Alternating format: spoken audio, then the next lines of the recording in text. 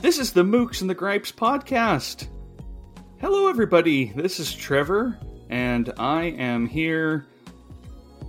Fortunately, Paul. Thanks, Trevor. Yeah, it's great to be here. I like that one.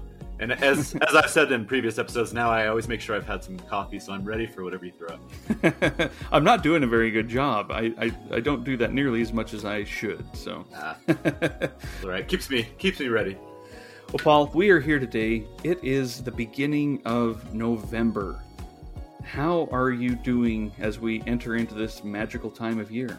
I'm doing great. I love it. As we've talked about before, this is definitely my favorite part of the year. I love that it's cooling off, and not that we ever need more excuses for time to read, but this does seem to lend itself to that. So, Yeah, loving everything about it. I'm always a big fan of the holidays, so I'm looking forward to the next couple months as well. So, yeah, how about you?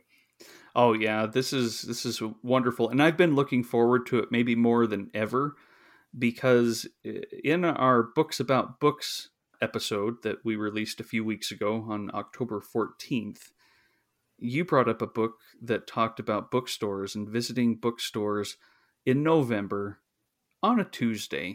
I picture it as a Tuesday afternoon. I can't remember right now if that's when it was. I think it was. There's something about that image that just clicks. It's perfect.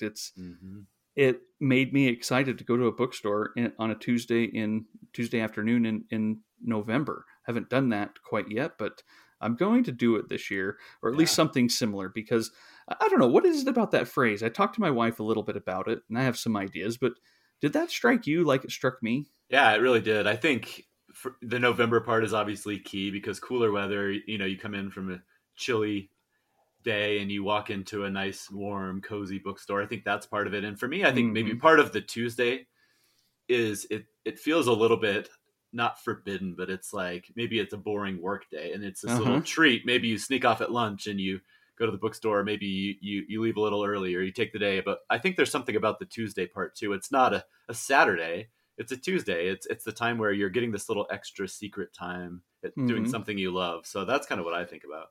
Yeah, you're stealing time. I don't mean stealing it from work, but it's not just part of the normal everyday busyness. You're making time to go to the bookstore Tuesday afternoon. I love how you enter from the outside where it's cold and get in there. It's a little bit warm, and there's a bunch of books welcoming you.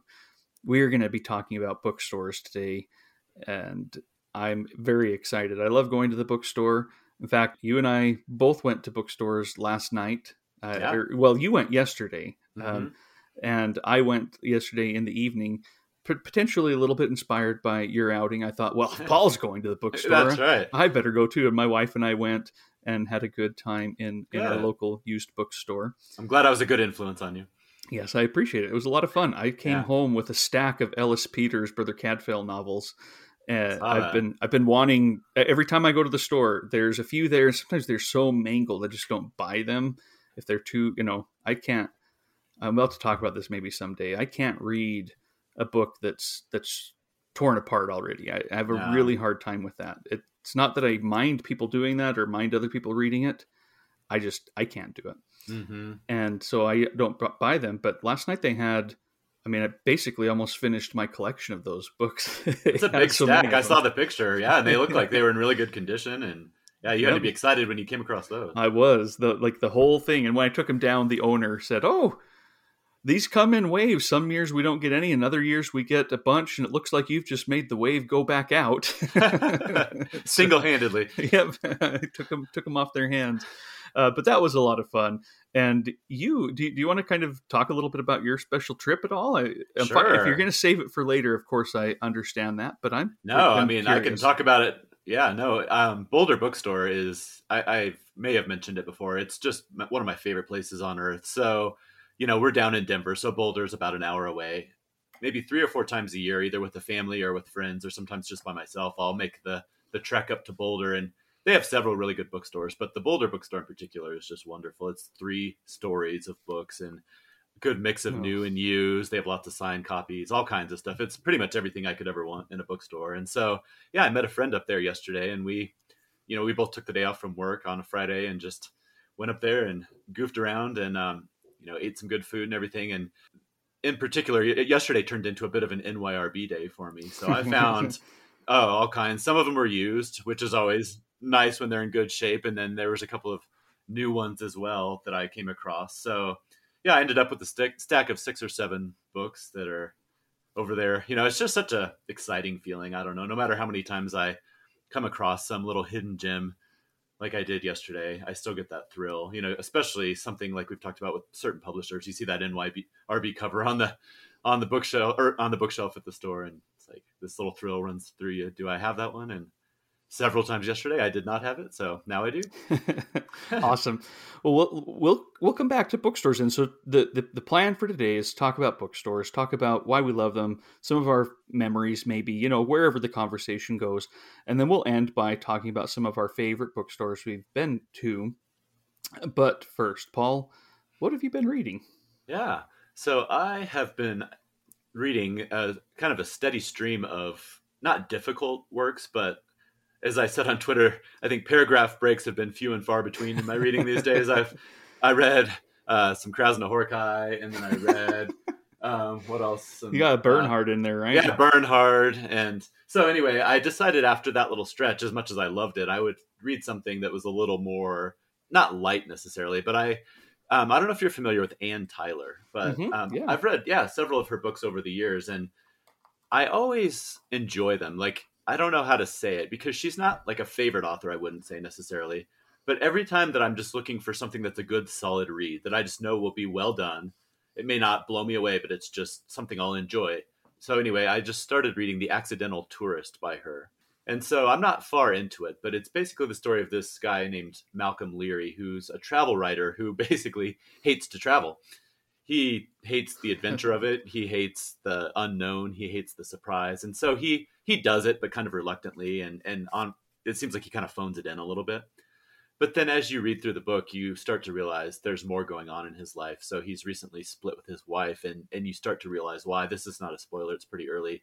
Their son was tragically killed, and so you start to see maybe some of the reasons for his prickly personality evolve through the beginning of this book. And just recently he's been trying to train this dog, and he runs into this woman who is offering to help him train the dog, and I'm guessing that she's going to become a larger part of the story. I don't know where it's going to go yet, but yeah, so far it's what I would expect from Ann Tyler. It's hooked me in, and it's keeping me moving along. And she's a very talented writer. She really So, is. yeah. Yeah. Every year when she's, well, ever since the Booker opened themselves up to U.S. writers, she's been on the list a couple times, I think. Mm-hmm. And there's always that argument of, oh, Ann Tyler, she just write these little domestic Yeah. novels? And it's kind of like, well, to a degree, yeah, that's true. But boy, she's got a warmth to her. But it isn't just sentimental. I mean, she usually is dealing with tough loss in Yeah. her stories and books, and I think she's she's a treasure that many people have discovered, but it seems like many of us who consider ourselves, well, I read serious literature, haven't discovered her Yeah. the way that we should.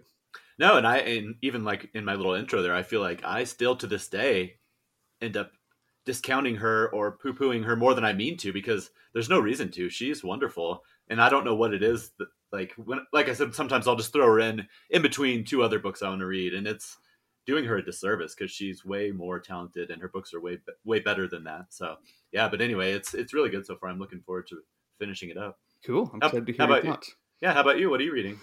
So I'm a bit of a medieval junkie right now, I guess. This is Hmm. not intentional, but a bit ago, NYRB Classics came out with a new translation of Dante's Purgatorio, the second of Hmm. his, Divine Comedy. It's by D.M. Black, a translator that I don't know his other work, but he certainly got good notes at the end of every chapter, and at the end of it, there's a nice essay about Purgatorio. And I have been enjoying that translation. I've never read Purgatorio before. I've read Inferno, I Hmm. think even a couple times back in college, and then always have intended to move on and read the rest of it.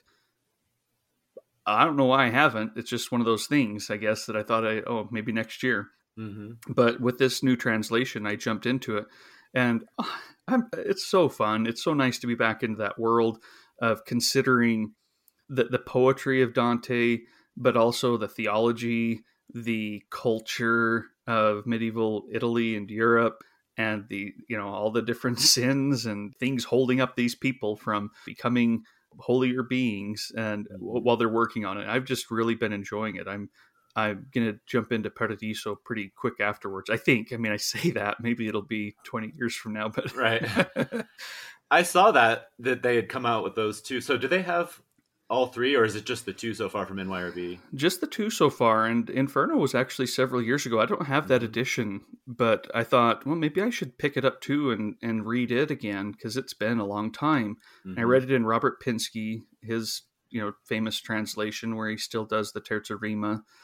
And I'd be interested in reading one that doesn't do that, just to maybe see something different. Plus, it's just been so long.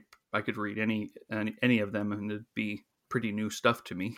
Right. No, I'm in the same boat with that one. I read Inferno back in college, and it was probably just in a little, I don't know, almost like a mass paperback or Like a signet. yeah, probably a signet. And I mean, I do still have that copy, and then I think I have one of Paradiso too, in that same or a similar edition. But yeah, when I saw those NYRBs, surprise, Yeah. surprise, I was thinking, oh, I better track those down. So yeah, no, Oh, they've put their imprimatur on Dante. He must be something. He yeah, must exactly. be I've worth reading. never heard of this guy. He's one of their undiscovered gems. But I mean, yeah, just more than anything, it would be another. Not that I need an excuse, but I would like to dive back in and explore that world as well. So yeah, that's great. Well, and the other book that I picked up, it was actually, is this considered slumming it? I don't know. I was at Costco, Hmm. and they have their book selection there. I always go look at it because every once in a while there's something there that I'm like, yeah, I want to pick that up and read it. Hmm. And they had a copy of Eric Jager's The Last Duel.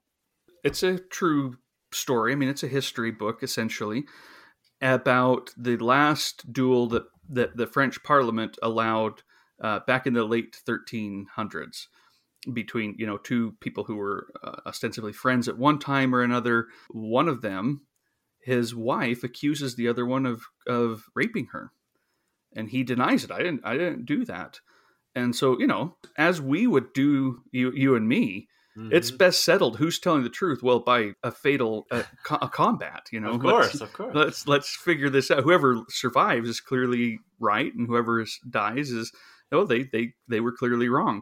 Right. And the weird kind of extra thing here is that if her husband dies, they will just also say that she bore false witness and execute her on the spot. Oh, geez.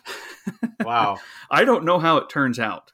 I really don't know yet, but I'm really liking the book because it's not just about the duel; it's about the culture, it's about the people and the time, and it's been really fun. It's fairly short, but yeah, that's what I picked up at Costco. So between the two of those, I'm kind of steeped in that time period in Europe, and Hmm. I walk outside a little bit worried about who might betray me, and Right. you know, That's fun thinking though. about all my sins. So yeah, Ex- See, you're not doing the light reading this week. well, I don't know. The Last Duel is also pretty light. It's kind of one of those. I mean, it's a history book, but it's like 180 pages is all, Okay. and it's pretty quick. It's one of those more, maybe, I don't know what you'd call it, but cozy history. Hmm. Perhaps you can sit down and read a chapter and still get that little giddy feeling that you're reading a good story. I don't think he's too held up by, I can only say what I know 100% and have sourced. I think Right. he's like, I'm going to tell a good story too and make some leaps in what I know for sure into what I can presume. He even says that a little bit at the beginning, where there's a gap, he's filled it in just a little bit, and I don't Yeah. mind that as long as I I don't know it. either. So Yeah, exactly. If they disclose it at the beginning, I think sometimes it makes it more interesting when they do stuff like that. yeah, so but a lot of fun there, and I still haven't read Lauren Groff's Matrix, which would take me a few hundred years earlier into medieval Europe. But man, I can't wait to sit down and read that one. I I've know. I've been savoring it. It showed up, and I'm like, well, I want to clear my head. I want to get these other things read first, and then I'm at Costco and the Last Duel's there. And I'm like, oh, I'll pick that up and read that now. So it's just taking its time. But I'm going to stick with medieval Europe for a little while. That's fun. We talked about some of those kind of often unplanned synchronicities in your reading life or something where all of a sudden things just kind of happen, and I like when Well, that. I just realized it. I just brought a bunch of Brother Cadfael novels, and I did want to follow Frances's suggestion, her example, I guess, and maybe pick up the next one of those and read it today. So, boy, I am really, really, I'm leaving this time. No more That's modern right. stuff for me. Yeah, I'll be curious to see how you dress on the next podcast. See if there's any fashion influences. I'll have a bunch of, I'll just shave the top of my head and put on some robes. Exactly. That's actually the most likely. I'm not going to become a knight. No. I'll just become a monk. So yeah, some birds will be sitting on your shoulder, or who knows, Oh boy. Well, fun stuff. I'm excited to hear your Ann Tyler report, and I'll of course be talking a little bit about how these books keep striking me. Yeah, absolutely. Can't wait to hear. Let's get back to bookstores then, because again, this is where so much of this fun starts, and why I can be, excited to read one book and then in a bookstore jump on something else. Yeah. It's just something about that promise. You walk in, there's all these worlds just sitting there on a shelf waiting for you, inviting you. Yeah. I know. No, exactly. So go ahead, tell me a little bit. Let's get the conversation rolling. Okay. I'm sure not everybody in the world has the sense that we do with bookstores, but I think they're magical places, and I think even people who don't frequent them as much as we do probably still sense that maybe a little bit. Many of them, something about them. Of course, not everybody, and they're not wrong, but I do think that these are pretty magical places. What do you think? What's your Yeah.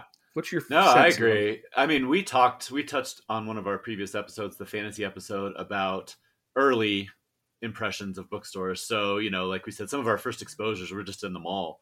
Maybe as a kid, you were going there with your mom or dad, or you're going to the arcade or whatever, and all of a sudden you see all those books in the window and you get pulled in. So that was certainly one of my first exposures. But then we moved down to a part of Colorado in my middle school years that didn't have a mall.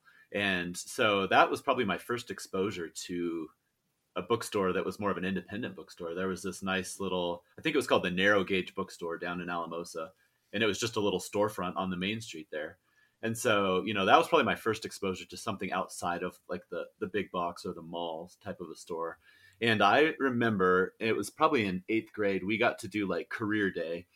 And so they said, reach out to a local business and see if you can go volunteer there for a day or two. And you can choose whatever you want to. You can go work with your parents for a day. You can go, work at the police station or whatever. And of course, me being me, I went straight to the Narrow Gauge Bookstore, and I was able to work. And I put that in quotes for, I think it was 2 days there.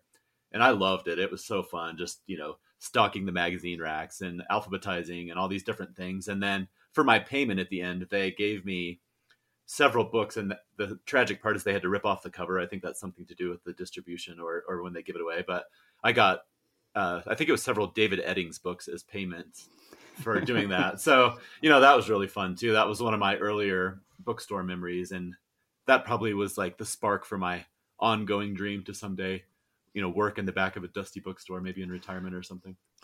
It's kind of funny. I had a similar, project or invitation, and I went to the library. And we still do that. We go to the library all the time. We will do an episode on, I know you do too. There's just that magic of being able to browse and look at things. I want to read a little thing from our good friend.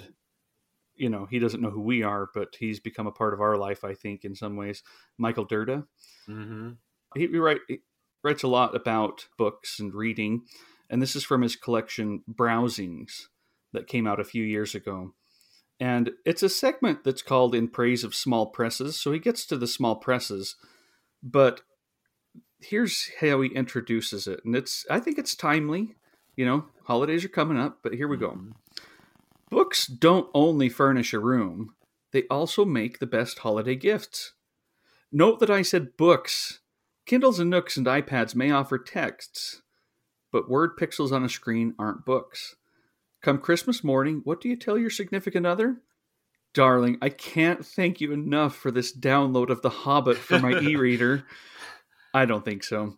Somehow this isn't quite the same as unwrapping a signed first printing of The Hobbit in a fine dust jacket, many bucks, or Douglas Anderson's information-packed annotated edition invaluable, or any of the handsome versions illustrated by Michael Haig or Alan Lee or Tolkien himself, or your nice 1980s Exactly. edition. I've seen that one with Bilbo on the front. Hmm. Like a middle-aged Bilbo. Mhm. No, a Christmas present should be, well, something present right there in your hands after you've read the gift card and ripped aside the ribbons and bows and red and green paper decorated with snowmen and Santas.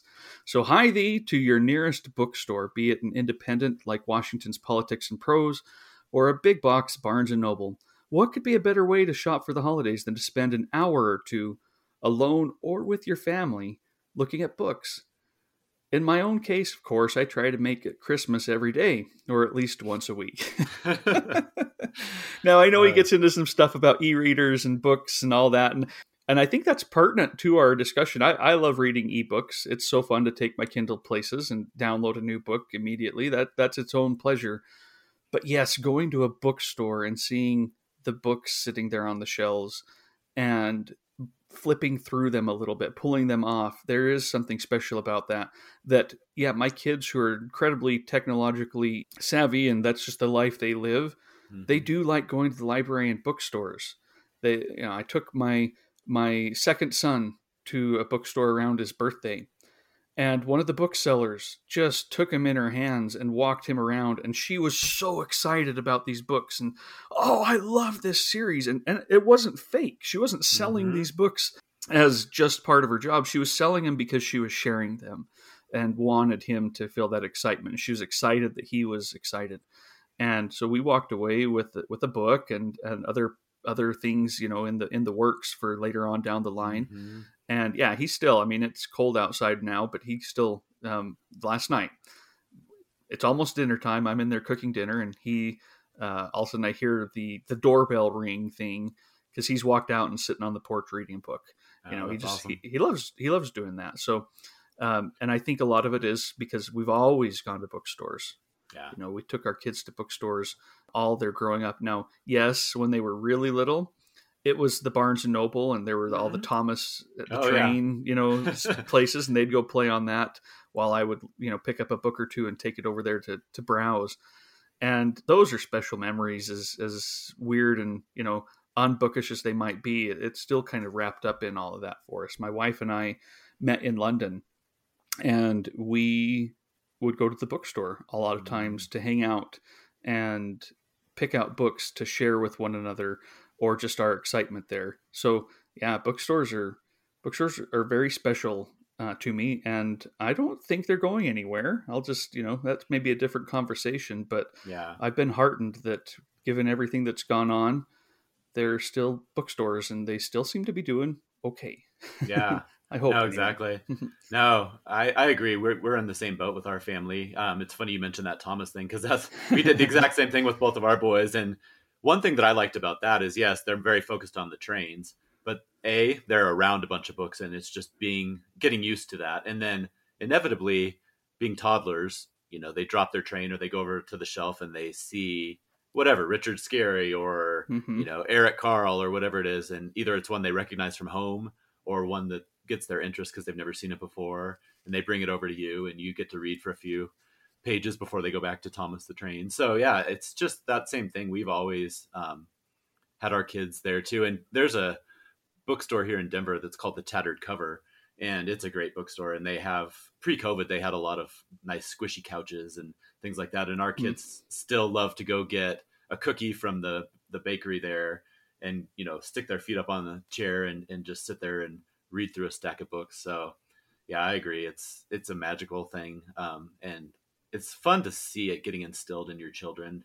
And you always hope that's what happens, but you don't want to be too pushy about it. But it's nice when it does work out the way you kind of hope, and you start to see that love grow for them too. And it's fun to see how many of these independent bookstores were started by just people who loved books. Hmm. May, I don't know how much that they knew going into the business side, or whether that's even anything, but there are several authors who own bookstores. In fact, Yeah.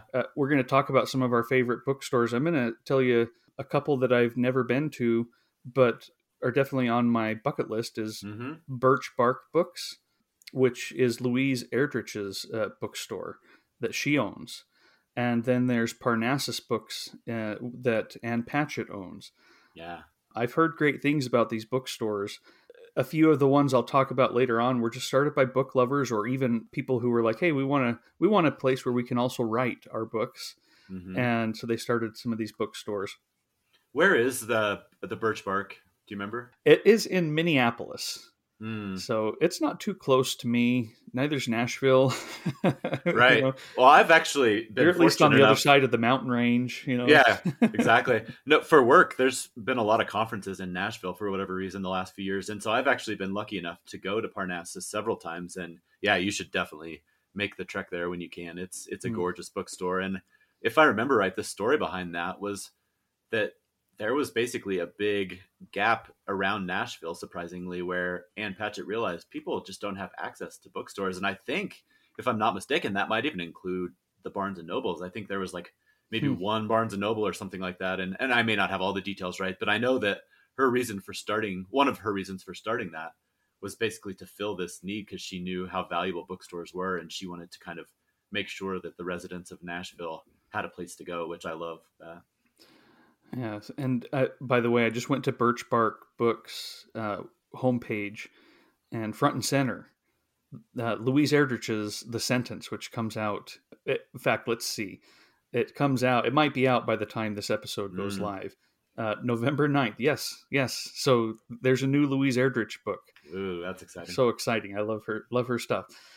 Yeah, there's just something special about them, and again, those Tuesday afternoons where you get a chance to go in there and kind of, it's almost part of the escape of all of these different things, and it can be an escape to talk or to think about things that are serious, Hmm. things that are more important, in the long run than whatever, mundane task we might have, whatever errands we might be running, or the escape for something fun that's there, going over to the fantasy section and looking at some of those books. Hmm. Th- all of those promises, all of that excitement, it's very hard to walk away with just one book. It is. Well, I wanted to ask you, like, I think different people like different things about bookstores, and there's no right answer to this, and might even change. But for you, like, what are some of the things that make a great bookstore? Hmm. Okay. I like being able to see things I've never seen before, and Hmm. that's a tall order. I guess what I mean. I do love going into Barnes and Noble, but I already know what's going to be front and center there because it's all over online too. Yeah. It's fine. Those are great books, but I love going into bookstores that might be highlighting a backlist of some author.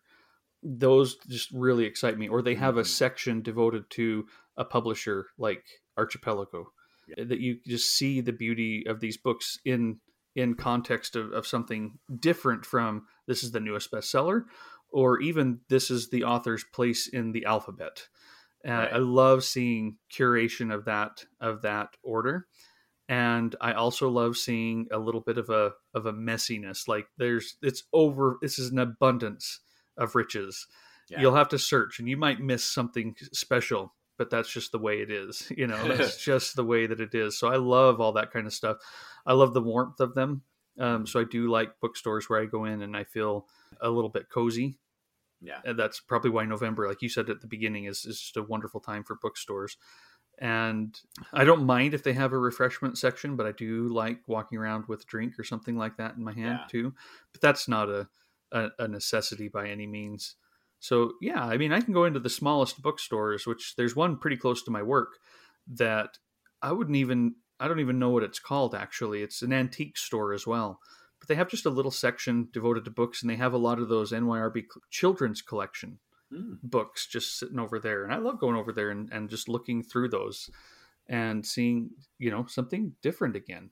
Some Yeah. of these books are, new because they were just published by this particular publisher, but they're old because they're republishing something from 50 years ago.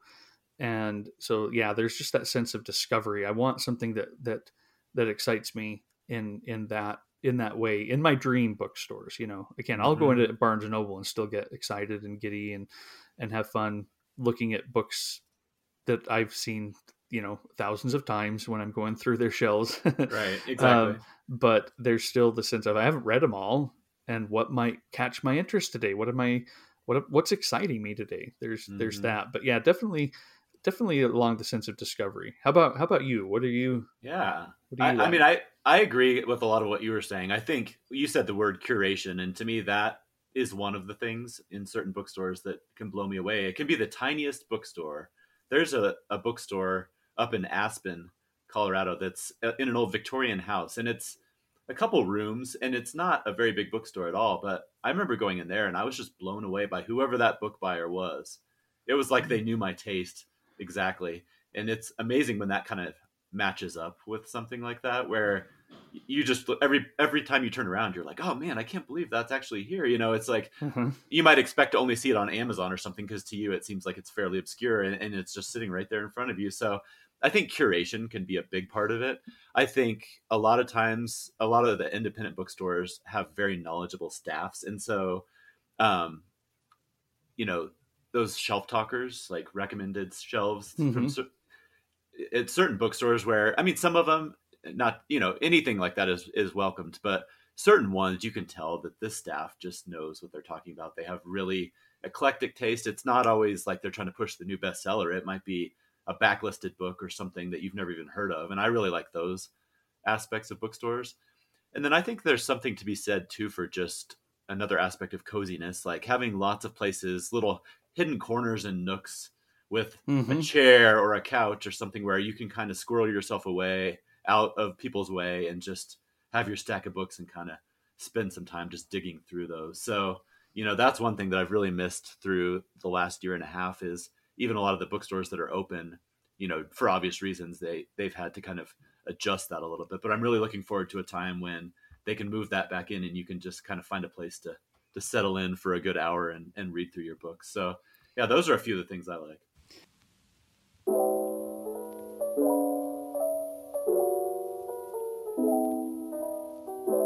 Paul, the holidays are coming up.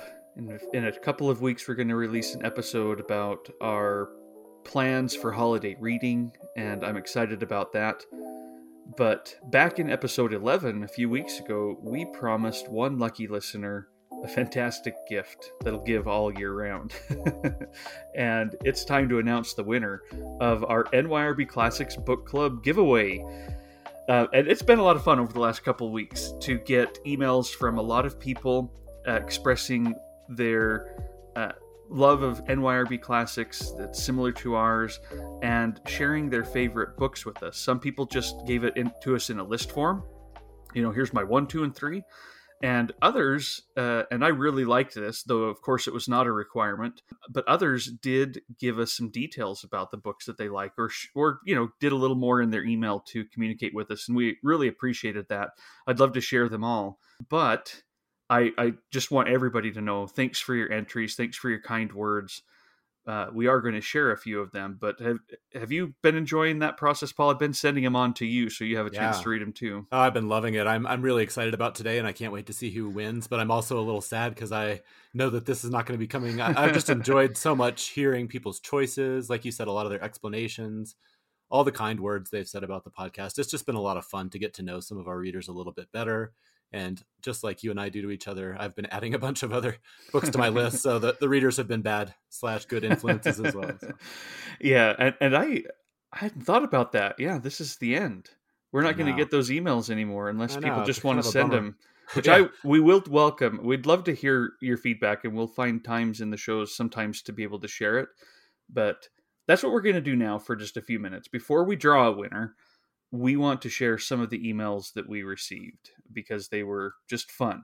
And I think that if you liked that episode, you'll allow us this little diversion, this indulgence.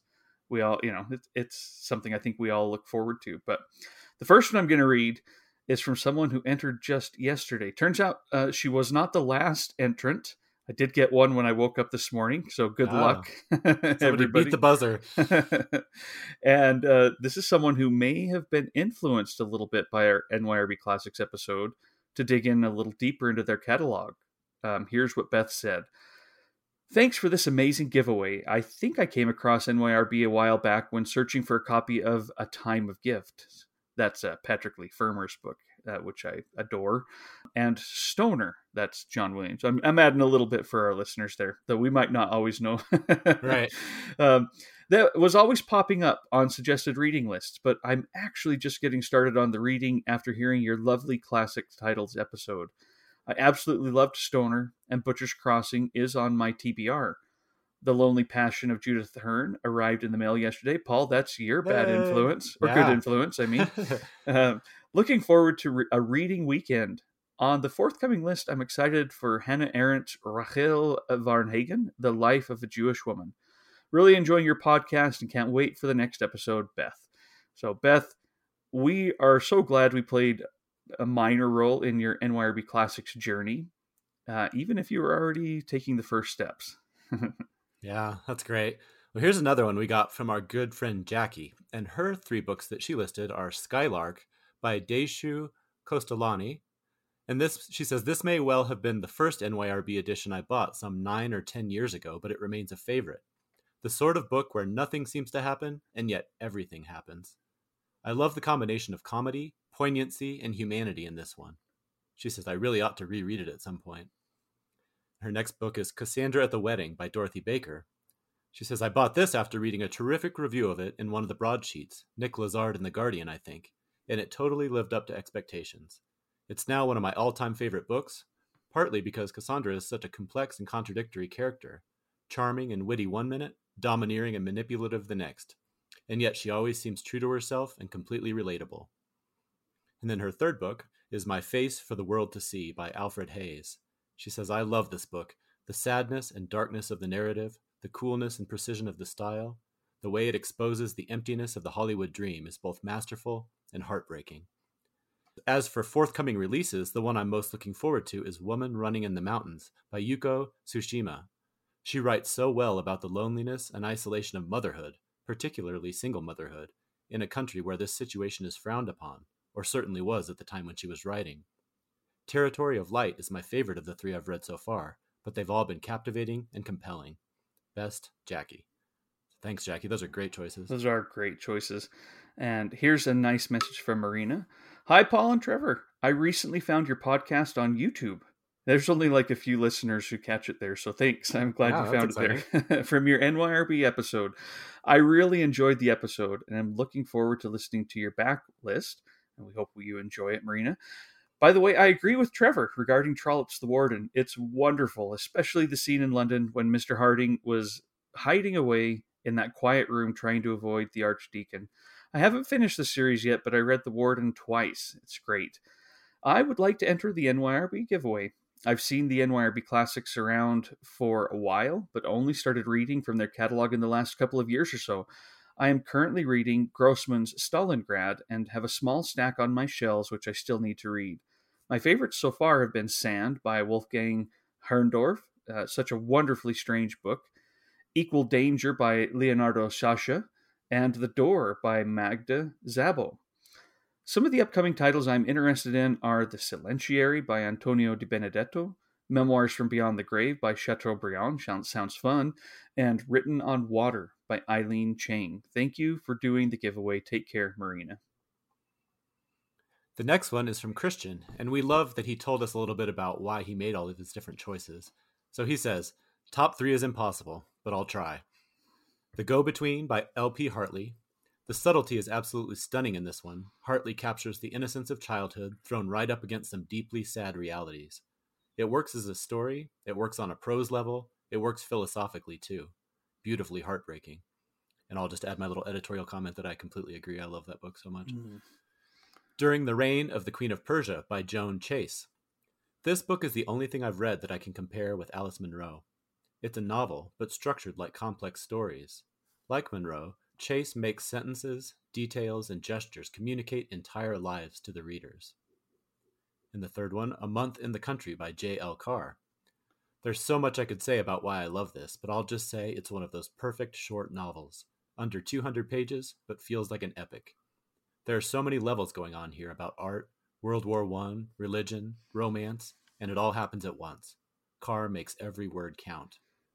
He says, I could list 20 books and want to add more, so I'll force myself to stop here. We know how that goes. Yep. And then his forthcoming, he says, it's funny you mentioned Mrs. Palfrey at the Claremont because I know for a fact I will buy it, even though I already own it, with an unfortunately unattractive cover. And the two of Diana Athill look absolutely right up my alley. I really enjoy the podcast and following you on Instagram. Keep up the good work. Christian. Thanks, Christian. And Christian isn't the only one who already owns Mrs. Palfrey at the Claremont, and yet we'll pick it up again. I'm in the same boat. But so is Ruth, who writes, I will also avail myself of the lucky second entry to improve my chances by telling you what books I would love to get from the NYRB's upcoming releases. On one hand, I would like to treat myself to that copy of Mrs. Palfrey at the Claremont, to replace the rather beat up version I have now. But if I were to challenge myself to get something new to me, I would pick up Seduced by Story by Peter Brook. It sounds fascinating and also something I would normally not read since I tend to read mostly fiction. Thanks again, sincerely, Ruth. This one says, Dear Mooks and Gripes, thank you so much for running this competition and for your podcast in general. I love nothing more than a warm discussion of books read and enjoyed. Well, thank you very much. Yes, that's just what we want to be doing, actually. Yeah, So exactly. I've read maybe 14 or 15 NYRB classics, and as you suggest in your dedicated episode, it's very hard to choose between them when the editorial standard is so high. But here are 3 titles that have stuck with me since reading. First one is Red Shift by Alan Garner. I heard about the book on Backlisted some years ago, then found the distinctive NYRB cover face-out in a second-hand bookstore somewhere near San Diego soon after. I must have read the book 5 times now. It might even be my favorite book, no qualification. I won't bore you with a blurb if you haven't read it. I can only say that I recommend it, and Garner in general, in the highest possible terms. That's one I keep seeing come up, by the way, and I gotta check that one out. I've never read it. So I read it earlier this year, and it is bizarre. Yeah. But it is really good. The second choice from Sam is Motoran by David R. Bunch. I was sold on this one purely by the cover design. I knew nothing about it, bought it, and started reading it to find that Bunch's language in these dystopian stories is bonkers and brilliant. There's a quote, Ah, Motoran, land where leaves do not drop, land of the plasto-coated land, sweet, sweet, my shard hard home, unquote. That does sound crazy too. Number 3, Once and Forever by Kenji Miyazawa. Once again, I'm a sucker for a beautiful book, and to my thinking, there are none more beautiful from NYRB than this one. The stories inside are so gloriously imaginative. Judge Wildcat and his pints of quarreling acorns, or the bears of Namitoko who refuse to run from the hunter. They all find that it's sheer hubris to ever think oneself more than a mere subject of nature. It says, and having taken a look through the upcoming titles, I'm most excited by Eileen Chang's Written on Water. I've never felt I had a very good grasp of Chinese culture, and this collection sounds like a very good way in for a novice like me. Thanks once again for all the wonderful work you're doing with the podcast. I always smile to see a new episode in my feed. Kind regards, Sam. Thank you, Sam. We really appreciate that. Mm-hmm. And Paul, I love how the next one starts. It's like with a sigh of resignation at the task that we set for everybody. Kind of reminds me of a Krzyzewski character who gets up every morning, goes and stands against the wall, and stands with an attitude of utter resignation. Right, I know. The trials we put people through. Yes.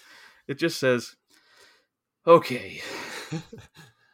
A Time of Gifts by Patrick Lee Fermer. Fermer's story is well known, and it's all owing to his extraordinary memoir, of which this is the first. A dimension of the tale that I don't think is well enough noted is his reference to walking through a landscape just before the echo of an historical catastrophe.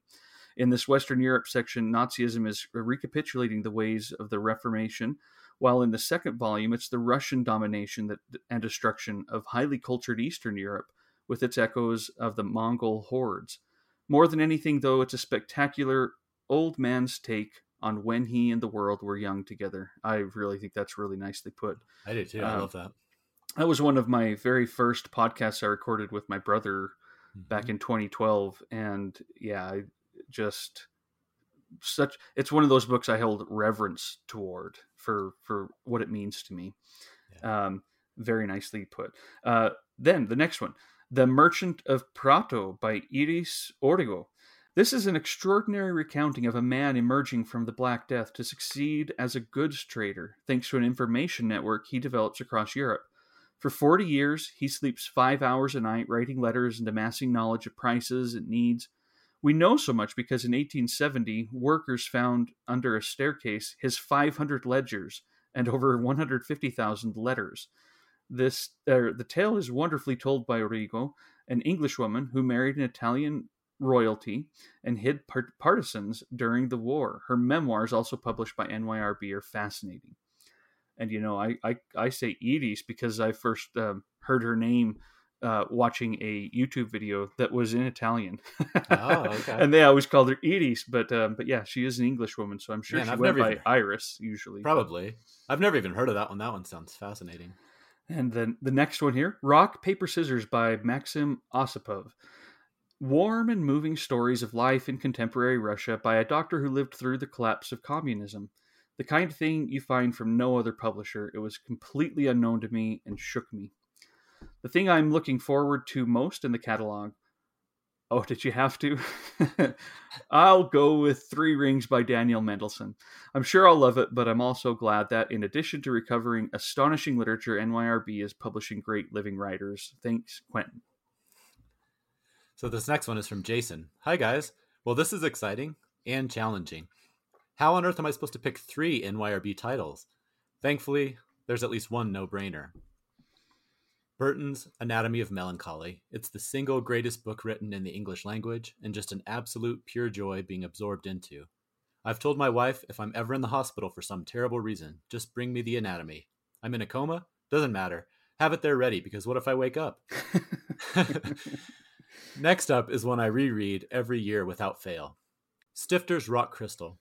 I haven't yet gotten a copy of Motley Stones, but I've lived with Stifter's work for a long while now. I'm not sentimental or particularly invested in the Christmas holidays, but one of my very few rituals is reading Rock Crystal every December. It's an absolutely perfect work that has only become more enchanting and more disconcerting since I've had my own child. The third one is nearly impossible to choose. There's so many, but I have to choose, so Mutisse's The Adventures and Misadventures of Mackerel. This is probably the book whose characters I think most fondly of as old friends, which seems like a good reason to select it. Although Gazina and Marie Crespal are high on that list too. By the way, that's from Uwe Johnson's Anniversaries, the Gazina and Marie Crespal. Oh. Ugh, he's right. Yeah. Anyway, That's sorry. another Go one. ahead. No, that's great. Great adventures, terrible sadness, genuine elation, and lots of laughs. Both a delightful romp and a deeply affecting meditation on, well, friendships, romances, and hopeless pursuits. Bonus. As for an upcoming title, I'm very committed to German and Austrian literature lately, and read Hemito von Doderer's The Demons last year. So, The Struldhof Steps is the book I'm most looking forward to at the moment. Spending more time with those characters will be such a treat. Also, about a decade ago, I sent some pestering suggestions to NYRB to reprint Salton's Bambi, and I'm extremely pleased it's finally happening. In a Damien Searles translation, no less. Thanks, Jason. Oh, Paul, I'm glad listeners found this as difficult as we did. It's kind of nice to see some agonizing in these. Here's another list that expresses a bit of, I'll call it healthy frustration at the task that he calls borderline impossible. It says, Hi, Trevor and Paul. First of all, thanks so much for your brilliant podcast. Well, thanks, Rick. Brilliant. I don't know, but we're working at it. We're having fun. I'd been looking for a book podcast to complement my backlisted fixation for a while, and I finally came across yours. I've really enjoyed every episode and have already taken up far too many of your recommendations for the health of my bank balance. It turns out that picking my favorite 3 NYRB classics is borderline impossible, but here goes. Stoner by John Williams, A Month in the Country by J.L. Carr, and Life and Fate by Vasily Grossman. Honorable mentions, I don't know if this is permissible, Rick, but honorable mentions, Beware of Pity by Stefan Zweig, The Enchanted April by Elizabeth von Arnim, and then a forthcoming one, Mrs. Palfrey at the Claremont by Elizabeth Taylor. As for the forthcoming ones I'm most excited about, Living Pictures by Polina Barskova sounds amazing. I loved The Siege by Helen Dunmore, so I'm very interested in reading another novel on the siege of Leningrad, and this one looks fantastic. I'm also, speaking of Bambi, weirdly intrigued by Bambi by Felix Salten.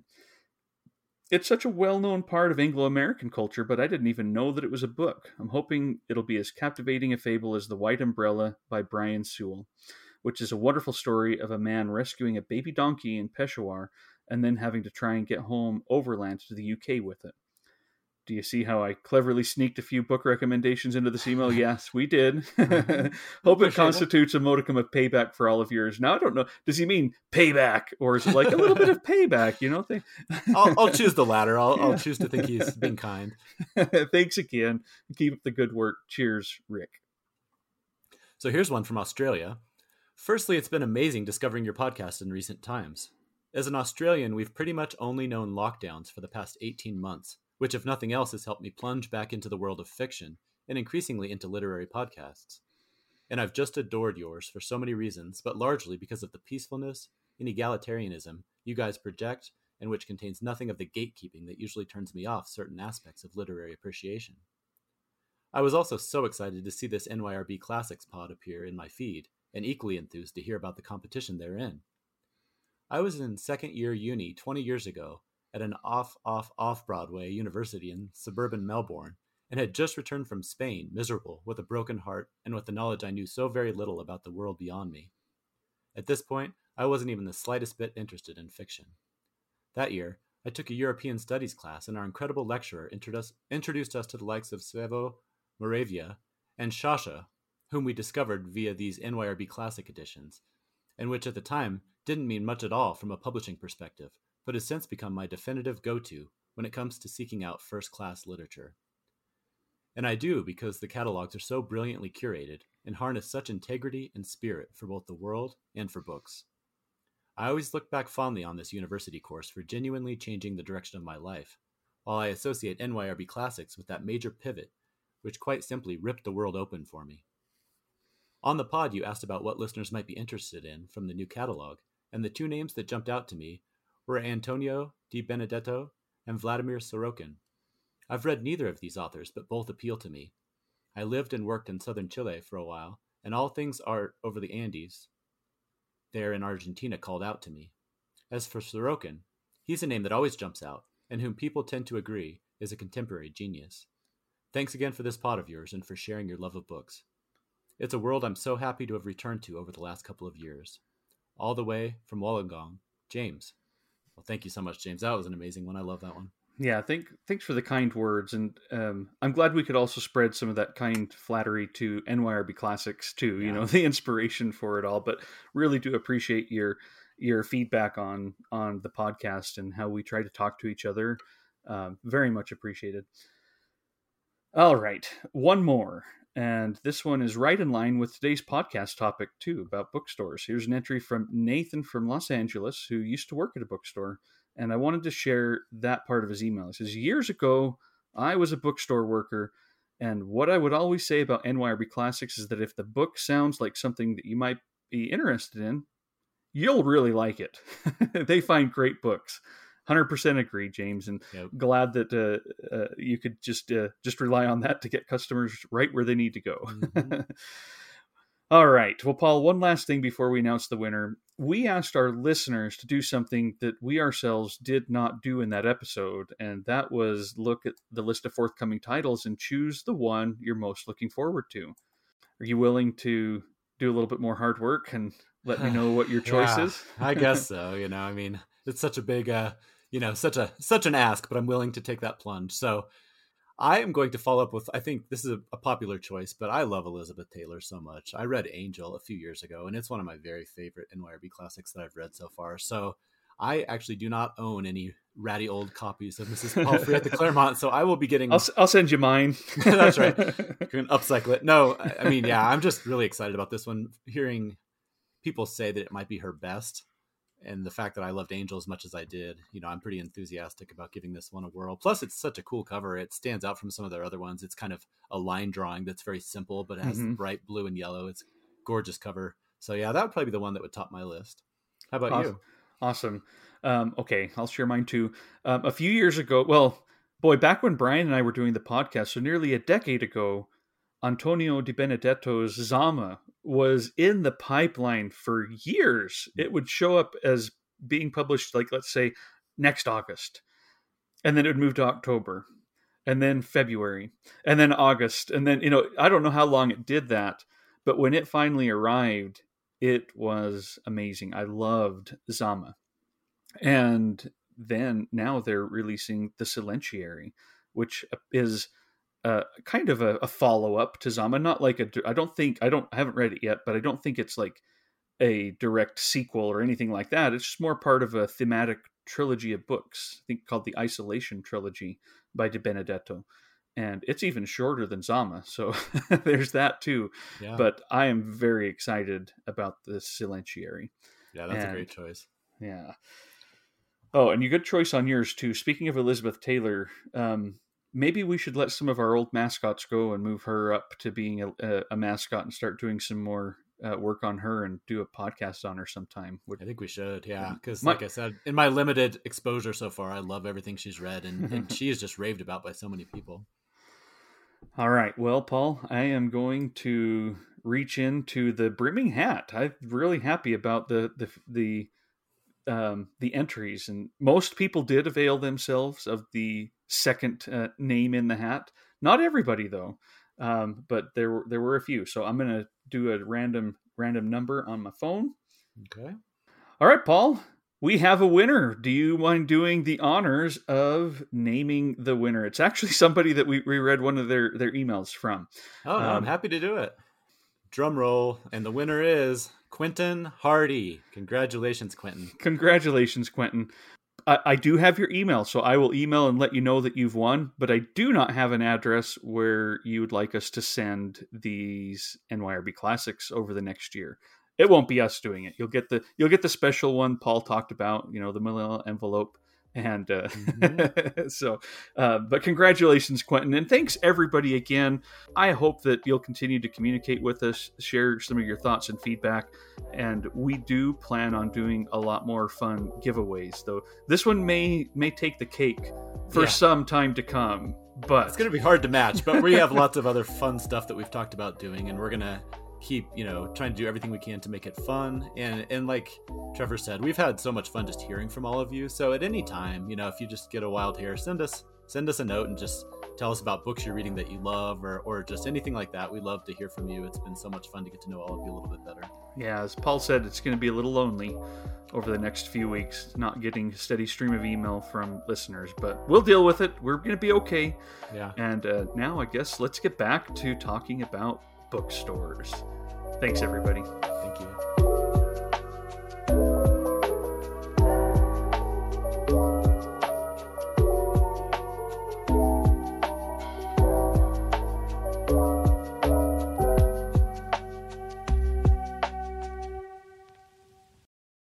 Well, I'm sure some of our choices that we're going to go through now might lend to some other things that are surprising or that we like. So are you good? Do you want to start listing some of our favorite bookstores? Sure. Yeah, absolutely. Do you want to go back and forth? Sure. Well, give me one of them. Okay. Well, I mean, I've been there. Probably. I already talked about Boulder Bookstore, so I'll just touch on that really briefly, and then I'll move to another one real fast. But I mean, it is just absolutely wonderful. If anybody gets a chance, I know Frances, before we recorded our episode with her, she talked about how she's been there a couple times, and it's one of her very favorite bookstores. There's this on the second floor. There's this open air, and it's not open air, but there's these big tall windows that pour this light into it, and it's just like this big. I don't know how to explain it, but it's just this. It almost seems like a religious experience when you walk in there, at least for me. And it's just a gorgeous room. You've gone into the Holy of Holies. Exactly. That's how I feel. So anyway, I won't go on and on about that one, but if anybody ever gets a chance, go there. But one of my very favorite bookstores is in New York, and it's Three Lives and Company. Mm-hmm. Speaking of just, it's not a big space at all. It's actually a pretty small bookstore. But I remember a friend and I were there, and we were in New York, and I didn't know specifically much about that bookstore, but we just, being the people we are, we're like hitting 2 or 3 different bookstores in New York. And I remember it was raining, and we had just come from dinner, and we were walking through the rain, and then you see Three Lives Bookstore sitting there on the corner, looking so cozy and welcoming. And then I open the door, and it has the creaky old wooden floors. And I start looking around, and it's exactly what I was talking about with just the curation in that store might be the best of any I've ever gone to. It's just in a small space. It's like it was hand chosen for me. amazing. So yeah, that would be one of my very favorite bookstores. It when I think of New York, that's one of the first places that pops into my mind is Three Lives and Company. Nice. Yeah. Yeah, I've been there. Again, I remember the small space. Mm-hmm. Remember how nice that was. Well, I'm gonna go to one. I hope you don't think this is cheating too much.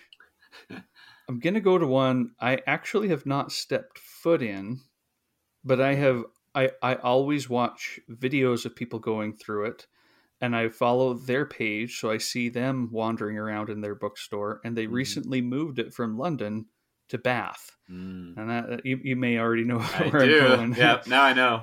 Persephone Books. I wanted to pick one outside of the U.S., but when I was in London, I can't remember the bookstores that I went to other than like Borders Mm-hmm. um, or Waterstones, and I thought, well, of course, So yeah, but did I cheat, Paul? Do you need No, not to at all. slap me around a little bit? Nope. I, I'll allow it. I'll allow it. I would say this is one of my favorite bookstores, even though I've never gone into it, just because of what I've seen of it, but also because this is a publisher. They publish Mm-hmm. gorgeous gorgeous editions of women authors from from particularly I guess from the last century or so. And oh, I love their books, I love their taste, I love their aesthetic, I love their bookstore. I Mm-hmm. love that it's now in Bath, because now it's not just a London association. There's the whole Jane Austen or even Exactly. Roman association. Mm-hmm. It just feels so nice and warm, even just like I say, visiting it virtually. And so maybe again, this is more of a bucket list bookstore. I do want to go. I've been there, to Bath and London in the past, but it's been a long time. We're certainly going to go again, and I will make a point to visit them. But again, as I was thinking about it, I was like, I kind of feel like they're already one of my favorites, Mm-hmm. just because people take pictures, people do videos, people, go make it's like a pilgrimage site. And so Exactly. I'm going to put it on here already. No, that's fine. I mean, it was actually going to be one that was going to be on if we do any kind of bucket list rundown at the end. Absolutely, I agree with you. And I like you. I like that it moved to Bath. I think that makes it even more interesting and unique. So yeah, it's definitely one that I got to hit one of these days. Have you been watching their like pictures in their transition, and like here's the space and it doesn't look like a bookstore No. or anything? Yeah, you should check that out. It's been fun. I think maybe a lot of it's on Instagram. Okay. But yeah, so it's pretty quick to find and just kind of look at what they're dealing with and hear some Mm-hmm. of their stories, and it's uh, very fun, Yeah, very that fun to sounds fun. see. It's always amazing when you see those because I think there was another bookstore I saw that was moving, and they did that kind of video of the process, and seeing a room that just looks like any other room suddenly get turned into this wonderful magical Hmm. place. It's fascinating to see that happen. Nope, Yeah. I agree. What else do you have? Yeah, so my next one on the list is another actually fairly small physical space, but it's Faulkner House Books in New Orleans. Hmm. I don't know if you've been there. Mm-mm. It's tucked away in this little, it's called Pirates Alley, and it's right over by, I can't remember the name of the church, but it's like that iconic big, I think it's like a 15th or 16th century church that's burned down. I don't know the whole history, but right in New Orleans, right in the big square there, Jackson Square. But this one is kind of tucked away in this little alley on the side. And so you could walk right by it and hardly even notice it. But they have a little chain outside that has this swinging sign that says Faulkner House Books. And you walk in and it is tight. I mean, it is a tiny, tiny little space, but it's just beautiful. The bookshelves are beautiful. There's like a chandelier in the middle, right in the middle. And the history of it is really cool because it's actually Faulkner lived there in that actual physical space for not very long, and it was pretty early in his career when he was in New Orleans, and he wrote a couple of his early lesser known books there.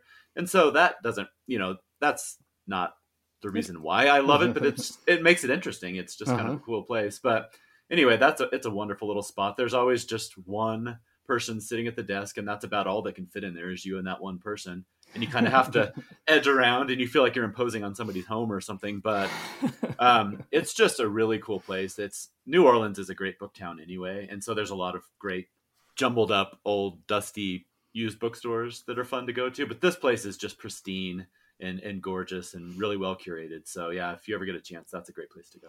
Oh, that sounds great. The last time I was in New Orleans was 1987. I Ah, was pretty young and didn't go to any bookstores. I right. wouldn't remember them anyway. I remember going to Jackson Square and all that though. So, Mm. but I do. I would like to go back someday, and definitely bookstores would be on the list of Yeah. places to see. Whenever I'm there, it's always, yeah, food and books. That's pretty much how I plan my entire trip. Well, and the best place at Disneyland is the New Orleans section. So, Hmm. I do visit, periodically. That's right. It's the same thing. Well, the next one that I'm going to talk about is one of my old favorites from when I lived in New Jersey and worked in New York. And it's a little bookstore in Montclair called the Watchung Booksellers. And yeah, this is one of those that it was always hard to find parking because it's just on this little narrow street. You have to walk up to it and watch out for all the cars. You feel like you're walking in an old part of, some medieval city. Hmm. And when you go in, it's just books, books, and books, and books, and tables of books. And just like you were saying, it's kind of hard to get around, but in the best way that you Yeah. can think of. Yes, I've been to plenty of bookstores that give you a lot more space. I don't necessarily like that. They feel a little sterile. They feel a little bit like, oh, here's the book section. The rest of this is so that you can, walk out as fast Yeah. as you can. And I like it where they're like, no, you can get trapped in here and you'll be Right. fine. You'll be just fine. But they have a really good selection of books and uh, from small presses. Those are sometimes tough to find even in independent bookstores, Hmm. but these small presses they do a great job of just having them there and in stock. I would go there and find a lot of backlisted titles from New Directions or Archipelago, Godine Press from Boston. They just had them, and others that I'd never heard of. So it was always a treasure to just go and see what they had. And I still get their emails, and so it makes me like, oh, I Right. miss that. But yeah, so the Watchung Booksellers in Montclair, New Jersey, just a beautiful place. Again, beautiful in the fall, especially. So if Mm. you're living in that area, go give them a visit. Yeah. I'm glad you pointed that one out because it's always nice to hear of one that like I was not even aware of them. So Hmm. hopefully someday I can make it. Well, they're not too far from the city. Hmm. Far enough that you'll be like leaving the city, of course. But Montclair is a main line from the trains coming out of Penn Station and all that. Hmm. So, Oh, um, all awesome. right. Well, what's another one you've got, or Yeah, did we another already one. go through yours? I Oh, because God. You know me. We could extend this episode to 3 hours, and I could still be coming up with new ones. No, I mean, just last month I was in Seattle, and this I've been there twice now. The Elliott Bay bookstore, up on I think it's called the Hill, or I can't remember the section of town, but it's a wonderful section with lots of great food, and it has a really cool vibe up there. And Elliott Bay is a great bookstore. It's much larger than the ones that I've been talking about previously, but it still feels very welcoming. It still feels right. Like whatever right is for a bookstore, it has that vibe to it. Yeah, what you were saying about a lot of the small presses, because a lot of the independent bookstores that I go to, like you said, they have great selections, but they don't always have a lot of these. We end up on some of these like translated fiction rabbit trails where we'll get off into these. I don't know if they're obscure, but they're not usually on your average bookshelf. And I was walking around Elliott Bay, and I think I even sent you a picture, uh-huh. Trevor, while I was there. And it's just like, look at the stack of books that they have that I just could not believe that they were all sitting there, like just available. So, I had to I should have packed another suitcase or something, but I made it out there with a relatively, you know, decent stack. Could have been twice as big, but yeah, it's a wonderful place Is too. your wife listening right now? Because I know she's I gonna know be you had to like, keep that secret. No. exactly. They're in that hidden wall behind my other bookshelf. No, luckily she's long suffering but very kind about my books. Yeah, no, it's a wonderful place. And a couple years ago, we had taken our kids up to Vancouver and Seattle, and I will say that Elliott Bay also has a wonderful.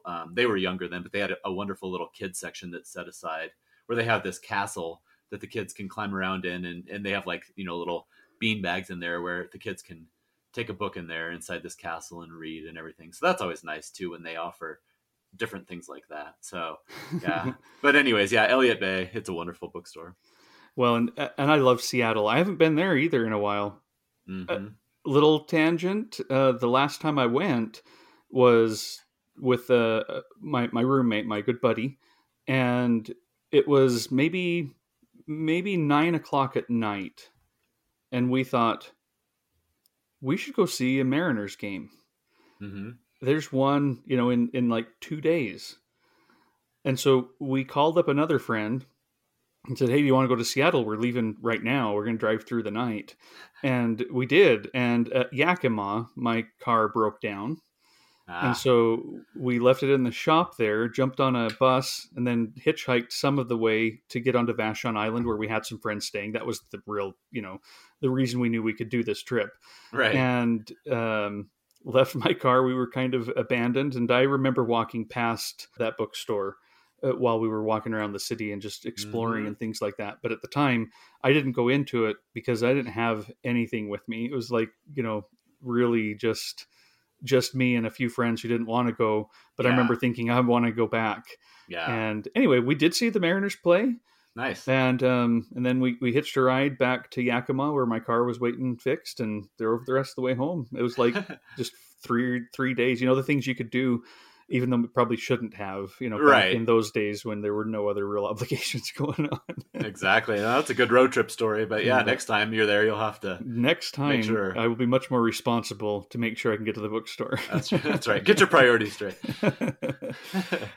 All right. Well, the last one I wanted to mention, as far as like a favorite bookstore, is one that you'll have to visit if you ever come this way. It's the King's English in Salt Lake City, Hmm. and it is a wonderful place. It is a very small little building. It almost looks Shakespearean on the outside. There are little restaurants around it, and you'd love it, Paul, because you go in and there are all these little rooms that, like, oh, what's around this corner in this doorway? Is that a staff area? Well, no, it's another room with different Uh, books in it, and there's a little rocking chair. It's really creaky floors. It just has that sense of we've been here, mm-hmm. and this is where people come for the solace. It's like Yeah. a church in some ways. Yeah. And it is, they have a lot of events. They've done really well, I think, anyway. And it was started by two authors who just wanted to run a bookstore while they worked on their own books, and they got a grant. Let me see if I can figure out who did it. I'll check it out. So I'm looking online just to see if I can remember. And there's an article in the Guardian about the King's English. Hmm. So here, I'm gonna. Can you see that little building Oh I'm showing yeah. you? Yeah, just a really Yep. nice little place. Started in 1977 as a space for two aspiring writers to pen their great American novels. And let's see if I can figure out who gave them their grant now. It's who I thought it was, James Patterson. Oh yeah. So James Patterson gave them a grant, and they said, "We've used the money to literally raise the roof on our children's room, put in windows and build more shelving. Raising the roof meant exposing the furnace, so we've turned it into a treehouse." It's Oh amazing. wow. It's That's a so it's a cool. wonderful place, and I've only been there a few times. Still, it's up in Salt Lake. It's not that far, but I'm always so tired on like Friday nights or Saturdays. But my wife and I, it's kind of one of these places that could be a destination. Just go to Mm-hmm. the bookstore and to dinner, and Yeah. it'll be a lovely night out. So That sounds great. I need to hit that one. That one's not too far from me in Denver, so no, no. And if you come, if we ever do like a, a Mooks and Gripes podcast tour, I there you go. I like it. Boulder there we Bookstore go. and that Yeah, one. that'll be fun. It'll just be two of us, and That's we'll right. we'll pop our iPhones out to record a bit for anyone who's interested in listening along. But that would be fun. That would be really fun. I love it. Oh, any others? I lost track of how we were doing this, but it's Yeah. just been fun to talk No, it about has been. bookstores. This conversation is kind of like those bookstores we talked about, the rambling kind that just go into Yeah. different catacombs and rooms. So I do have a few more, and I'll just buzz through them really quick. City Lights in San Hmm. Francisco is one of my That's my favorites. bucket list bookstore. Okay. Yeah, Hmm. it's great. I mean, everybody probably knows it was founded in 1953. Lawrence Ferlinghetti, who actually just passed away, I think, Hmm. amazingly within the last year or so. But I've been there a couple times, and it's another one that the bookstore itself is wonderful, but also just the history surrounding it also makes it kind of one of those destinations that everybody who loves books should go at some point and just see it. And then my last two is just another New York City combo. The Strand. I realize that there's been some different issues or controversies around certain things with the Strand. But as far as just the destination to go, I mean, that is just an iconic place. Our eighth grade son, for school, they're talking about a potential trip to New York City, and I was thrilled to hear that one of the places that the teacher said they would go would be the Strand, and I was just like, okay, that's money well spent. So That's really cool. yeah, but then the other one, and I don't know, you may have actually pointed me in the direction of this one. I don't know, but McNally Jackson on Prince Street there. I I think mean I that remember you writing, I'm in this, I'm in New York. Where should I go? And I do remember exactly. telling you that. Just Probably others did too, though. no, but just their translated book section is Mm-hmm. unlike anything I've ever seen before. Not only it, like they just have an entire wall, and there'll be an entire shelf just devoted to one country of translated fiction, and it goes on for you know several different walls. And I've just never been anywhere that has quite that much of a dedicated space. I'm sure there are other places, but I've never been to any bookstore that has that much space dedicated to translated fiction. So yeah, and everything about that store, it's a really kind of modern, clean store, which normally isn't necessarily my aesthetic, but something about that store. It's magical. I love that place. So yeah, I could spend obviously years in New York Yes. City alone, just and So anyway, those are a few more that I really love. Well, I think we'll recognize this. We are just one person, each of us, who have gone to various bookstores. We know we're missing some great ones. Mm-hmm. This is certainly not a conversation of these are the 3 or 4 or 5 best bookstores in the world. So, listeners, let us know what your thoughts are. What should we put on our bucket list? When we put together our travel guide, the That's Nooks right. and the Gripes travel book, what bookstores should be in it and why? I'd love to hear from you. Paul, any other bucket list bookstores, things you've heard about that are you're wanting to one day make the trip? Definitely. I mean, Persephone was on my list when I make it across the pond one of these days. Probably the very pinnacle of my bucket lists would be the Shakespeare and Company in Paris. Mm. Just everything about it. Just talk about kind of mecca for book lovers. At least that's the way I view it. I would love to someday go there. Powell's bookstore in Hmm. Portland. I've never been. I would love to go there. I have a There's a friend who works there. It's where really. Ryan Gallagher from Oh Criterion yeah. Cast works at Powell's. So, Oh cool. um, yeah, just a place that I've never been either. Would love to go. Yeah, I would love to go. And then a few of these actually are ones that I didn't even know about except through kind of the Twitter universe that I've come across. So Brazos Bookstore, where Mark Haber works Hmm. down in Texas, I would love to go there. Point Reyes out in California, where Stephen Sparks works, I would love to visit that in person sometime.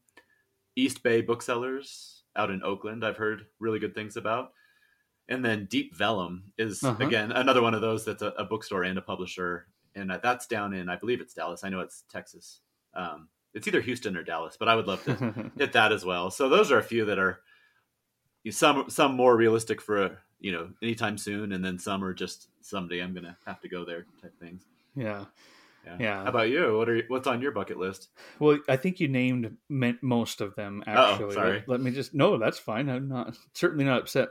All the time that I lived in New York and worked there, I never went to the Strand. Hmm. Yeah, yeah. I went and visited publishers. I went to various publisher office buildings and met with them and talked with them, sat down with them, and I never went to the Strand. Wow. I don't know why. I knew Yeah. about it, and I think it just was always something that was going to be there, and then we Yeah. ended up leaving before I ever went. So that's still on my list. But I'll be honest, I don't necessarily look forward to the day returning to New York. I didn't leave in like shame or feel bad or anything. I was just it was my job was so busy Yeah. and so kind of just one of those things where when I finally was able to leave, I thought, oh, this feels wonderful. Look at this world. I could see that. I mean, every time I've been there, it's been for 3 or 4 days, and as much as I love it and the energy and excitement, I'm tired by the time I leave after even just a few days. So I can't imagine, you know. Yeah. And it's beautiful, especially this time of year. I love taking walks around Central Park. Hmm. But yeah, I don't know when I'll be back. Probably go to London again before I go back to New York. And so looking forward to that. And when I'm in London, there I think several that I missed out on the first time around. Even though we tried to hit bookstores, I'm excited to make that a better point. Hmm. So, but yeah, I think we talked. I think you mentioned many of the ones that I would say I would like to go to, and then earlier in the episode, I kind of mentioned the other ones like Birch Bark and Parnassus that I've Yeah. never been to. Yeah. So yeah, but again, listeners, we'd love to hear from you. Uh, what are your temples and churches that, Hmm. for books that you go to for that kind of joy and peace and all of that? I want to know. I want to Well, know.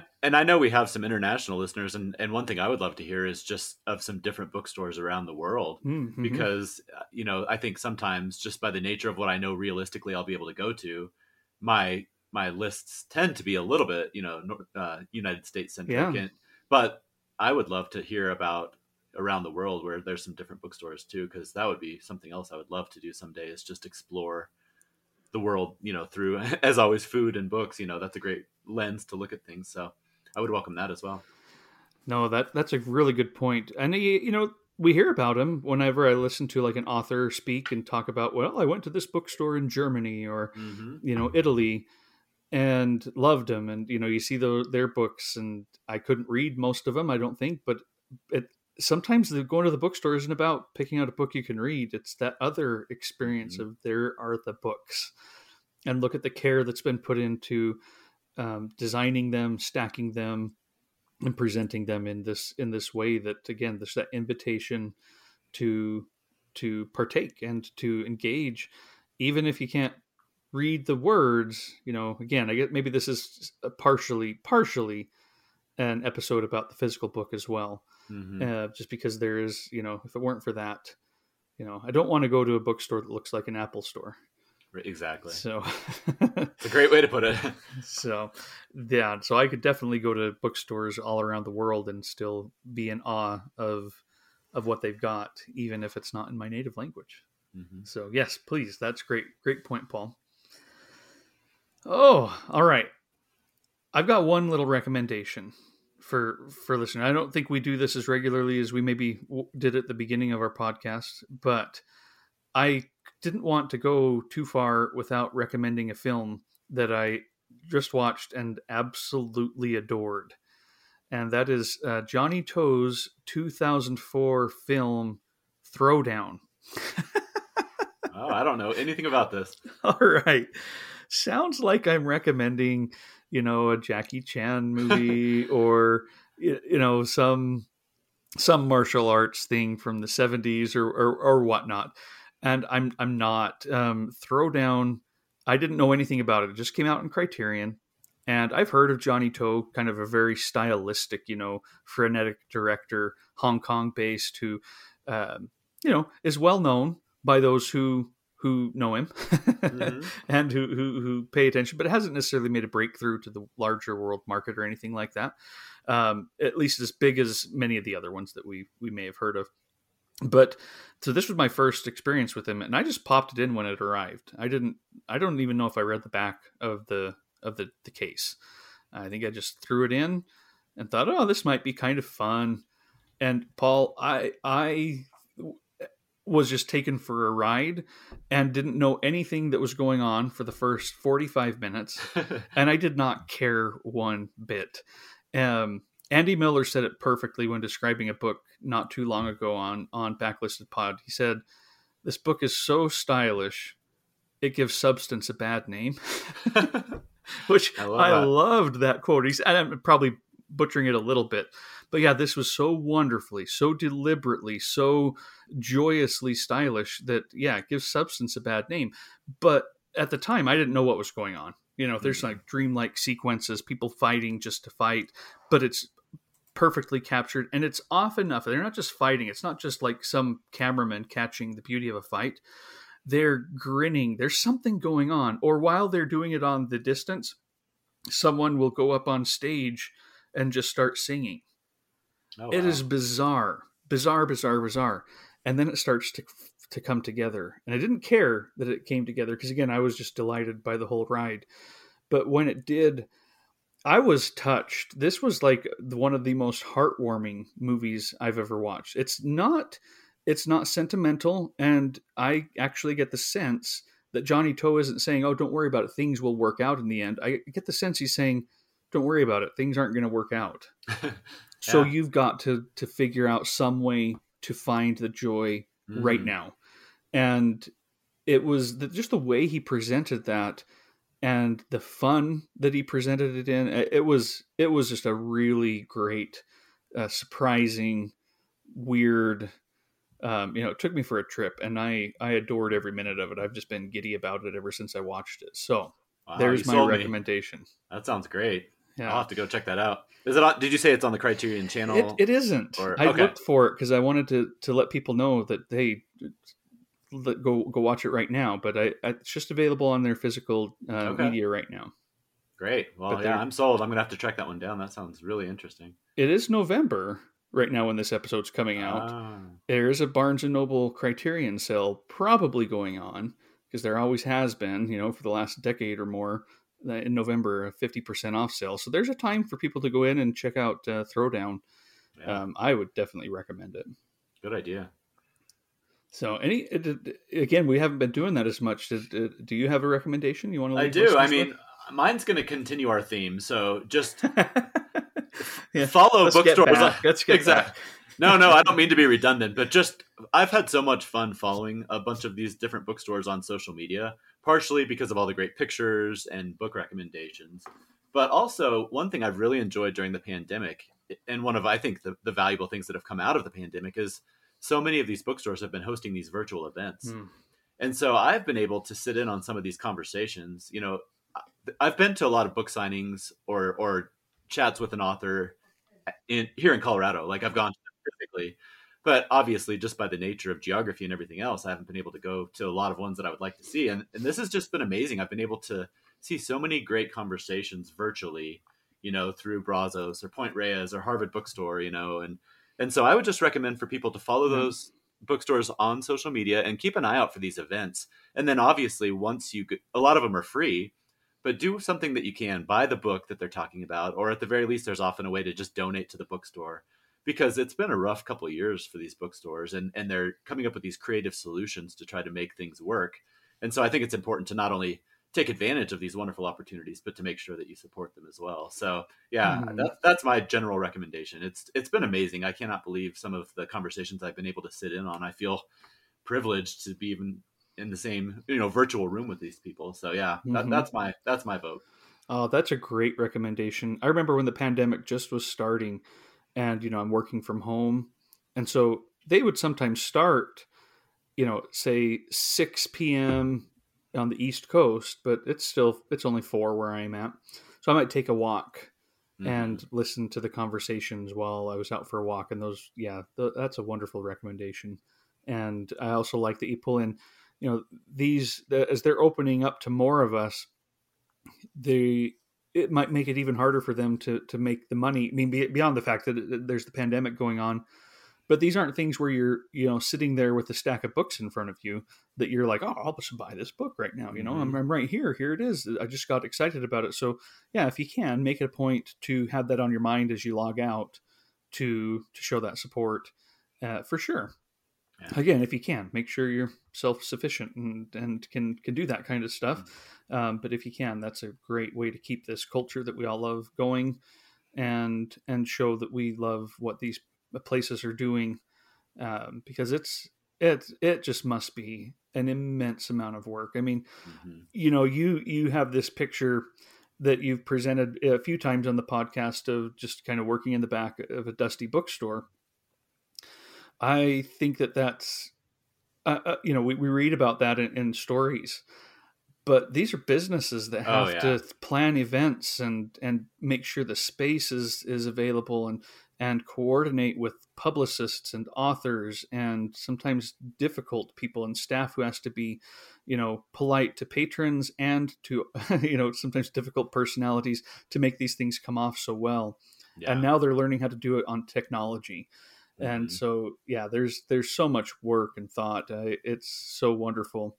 Yeah, that's a um, great point. I'm glad you mentioned that because I know when I talk about that, it's obviously a very idealized version and it's more of just for it's sure. more of a dream. But yeah, I'm glad you mentioned the reality because I know so many of the people who work in the bookstores, either the owners or the people that work there, they work so hard. And I know that it is a full-time, tough job in a lot of ways. And so, yeah, like you said, any way that you can show them your appreciation, either tell them, but obviously then support them any way you can. That's a Yeah. great point. Sorry to crash your dreams, Paul. No, I know. I realize the reality of it. I know. I know that. I know that that is not like calling you out or like, Paul, it's time to come down to earth. Because I want that too, and I will often think, if I ever get super wealthy, I'll start a bookstore, and then I'm like, oh man, that might kill me. I know. No, I picture more when I picture a bookstore, it's that one from the Never-Ending Story where the little old crusty guy is like sitting in the back and he's basically chasing customers away. So that's probably closer to the truth of it. But There you go. All right. Well, listeners, thanks so much for your time today. Again, enjoy your November as we enter into this holiday time, Thanksgiving and Christmas, and books. That's always been part of my holiday season, and we'd love to hear from you as you share yours. yeah, thank you, everybody.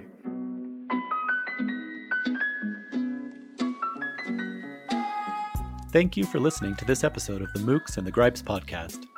You can follow the Mooks and the Gripes and get show notes and book and film reviews at mooksandgripes.com.